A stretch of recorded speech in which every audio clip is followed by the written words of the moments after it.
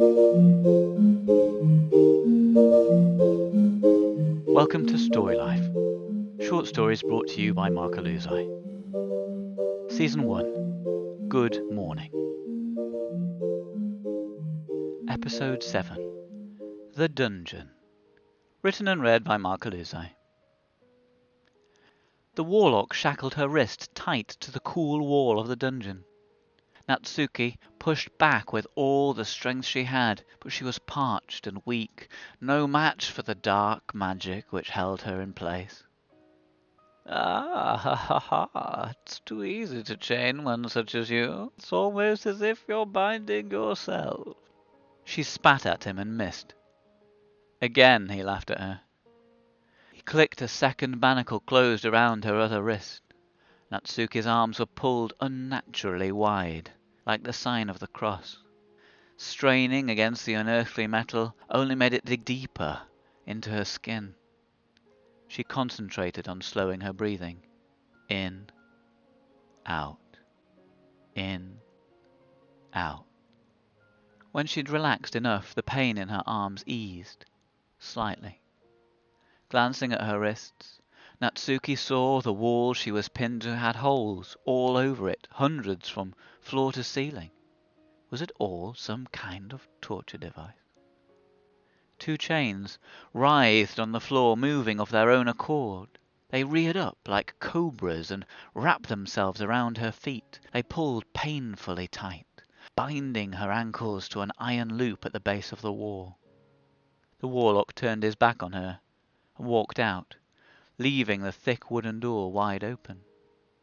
There was no way to escape. He returned carrying a mug full of water, so full it spilt out onto the floor as he sauntered in. "I thought you might like something to drink," he said, watching her eyes.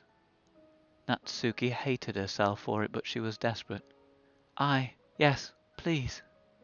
"Good," he nodded. "I'll leave it here for you." He put the mug on the table. Ah, ah, ah. Grinning at her, the warlock walked away. "I'll be back tomorrow," he said, slamming the door behind him. A moment later, an iron bolt slid forcefully into place with a loud clang, locking her in. That night, Natsuki cried dry tears, finally drifting into an uneasy sleep. In her dreams, she staggered along the ridge of a vast sand dune, hardly able to see as the wind sprayed grains of sand into her eyes. Her body threatened to pull her down with fatigue. She'd been lost before the storm. Now she couldn't even see 3 steps ahead.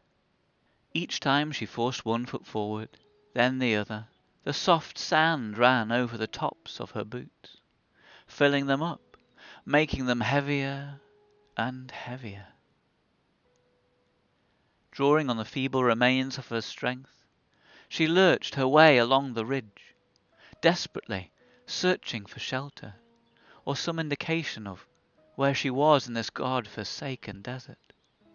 The wind abated suddenly, and she stood, trying to gaze through the swirling brown of the storm. A gust came out of nowhere and knocked her face down into the dune. She woke up, panting, eyes wide. Reality was far worse than the dream. From other cells, Natsuki could hear wails, groaning, indecipherable babbling, screams. Natsuki bit her lip and squeezed her eyes shut. A shudder ran up her spine, pulling her wrists painfully against the shackles. In, out, in, out. When the warlock returned, he was grinning from ear to ear. A terrifying eagerness seemed to dilate his pupils. Natsuki swallowed. Closing the prison door behind him, the warlock came to stand before her, smelling the air like a rat. The smell of fear. There's nothing quite like it, is there?" She glared at him with all the hate she could muster in her soul. "You probably don't know how you arrived, or even why you're here." His eyes seemed pitying. With a shock, Natsuki realized he was right. She couldn't remember what had brought her to this place or where she'd come from. She couldn't remember anything outside this cell. An indescribable terror turned her heart and gut to ice. "Let me explain," he said, licking his lips. "You're here to receive justice and torment for what you've done. First, we'll bind you with your failures, then your regrets, then your deepest, darkest sins. Then, when you think you can't take any more, when you feel like you're going to go insane with pain, we'll dig down into the darkness to find the horrors you've hidden even from yourself."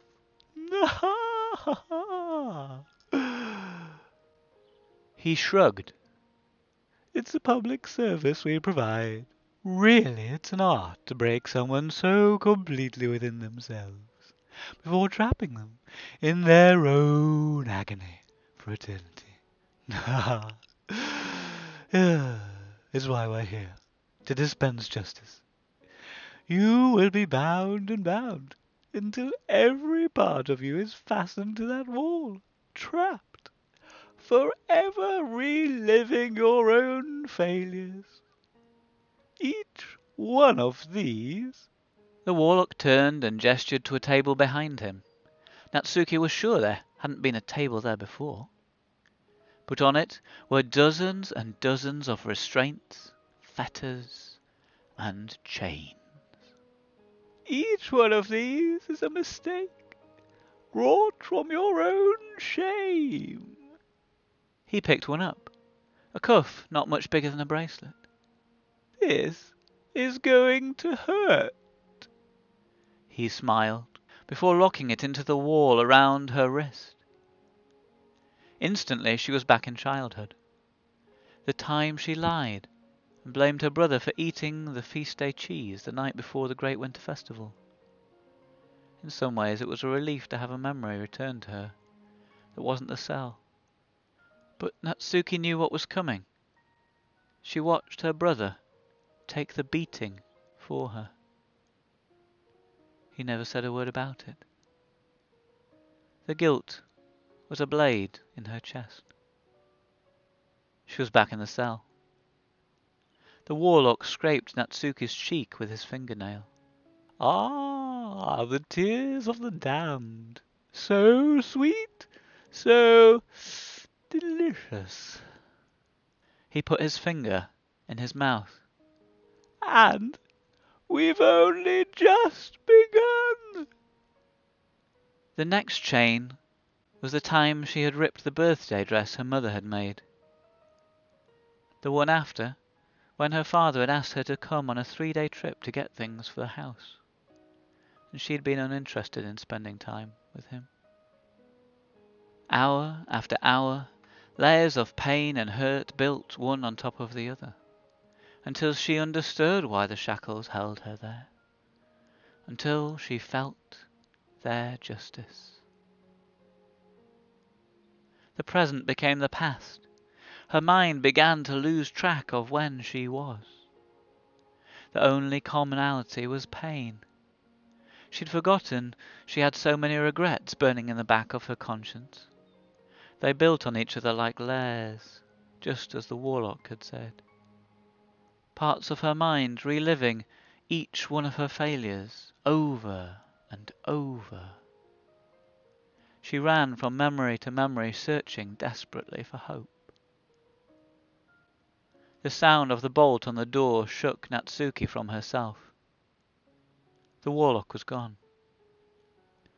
Again, that night she cried herself to sleep, grasping desperately for memories reminding her of goodness or love. In her dreams, she was back, slipping in the desert sand, lost, struggling through the twisting, biting storm as the winds tried to blow her from her feet. Upwards, That's all she had, a vague sense of direction towards something that wouldn't save her.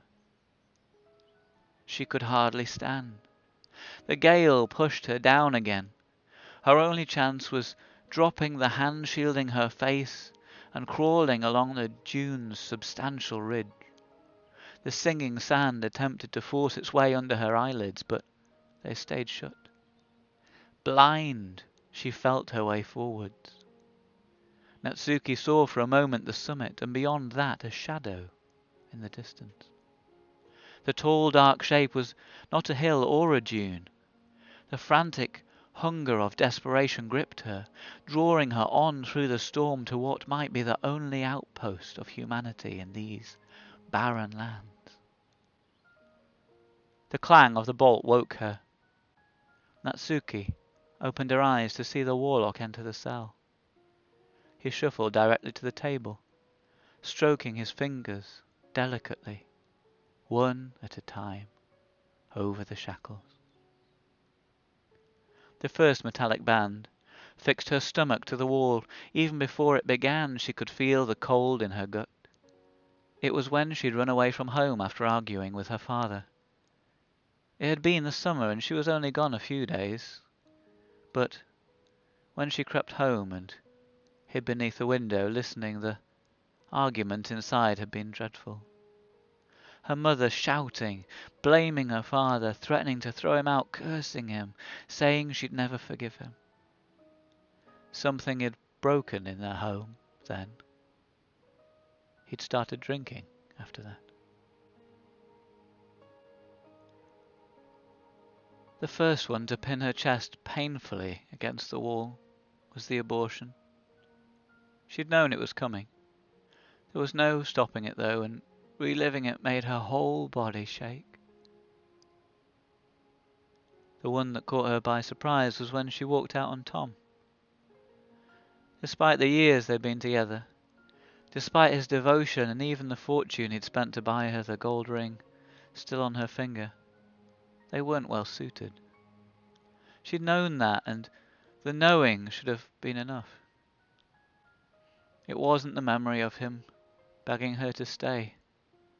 That wasn't the needle which pierced her heart, nor his weeping. It was the silent scream in his eyes, reaching towards her, telling her he would never recover.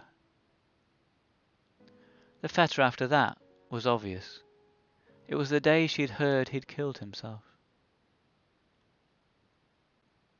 Natsuki couldn't remember when the warlock left, but the cell was empty. Despite that, she thought she could still hear his twisted laughter.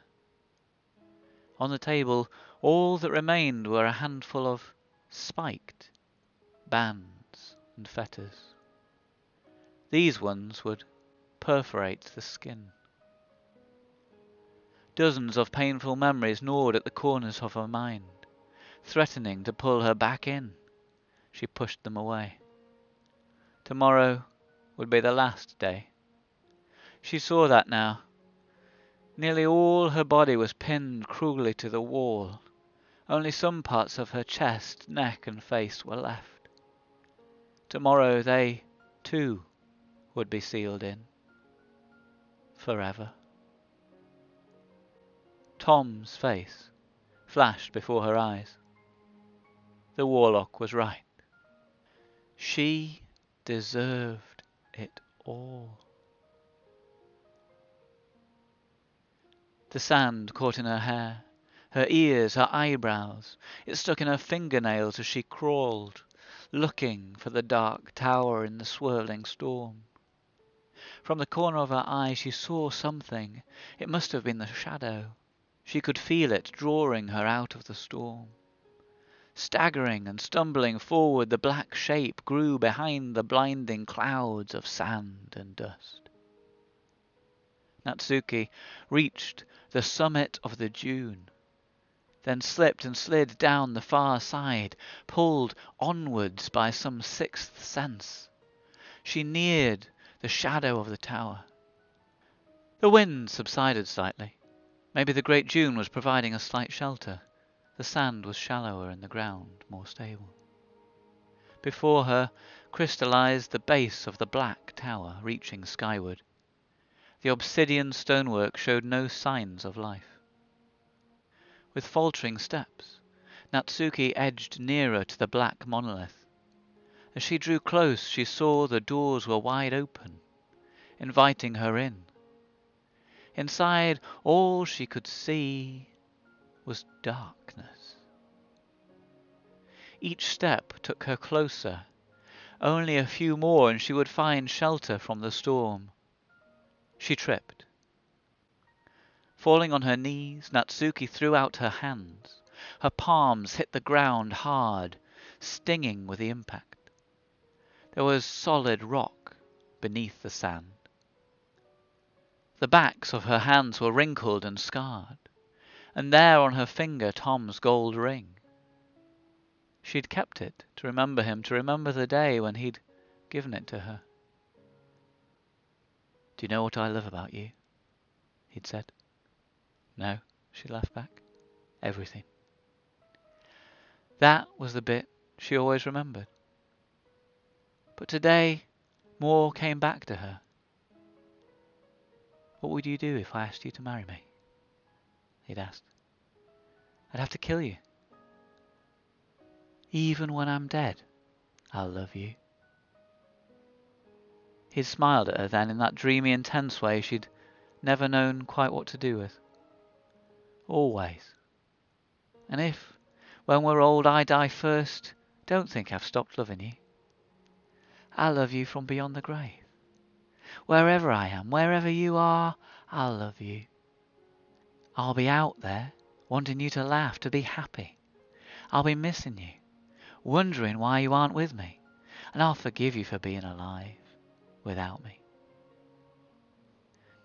Natsuki remembered the words, remembered Tom's blue eyes, saw his face right there before her in the sand.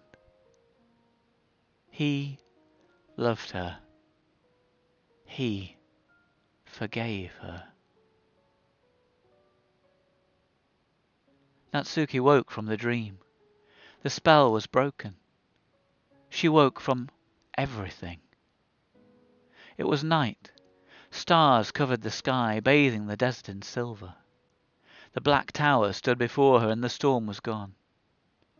She was Natsuki Hoshino, and this dark magic could not hold her. Standing, she reached her hand to her drinking flask. The weight indicated it was not yet empty.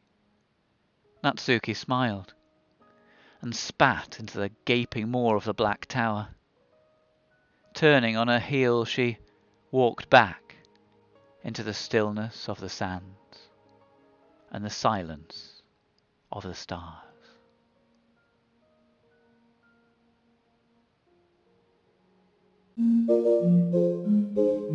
Thank you for listening.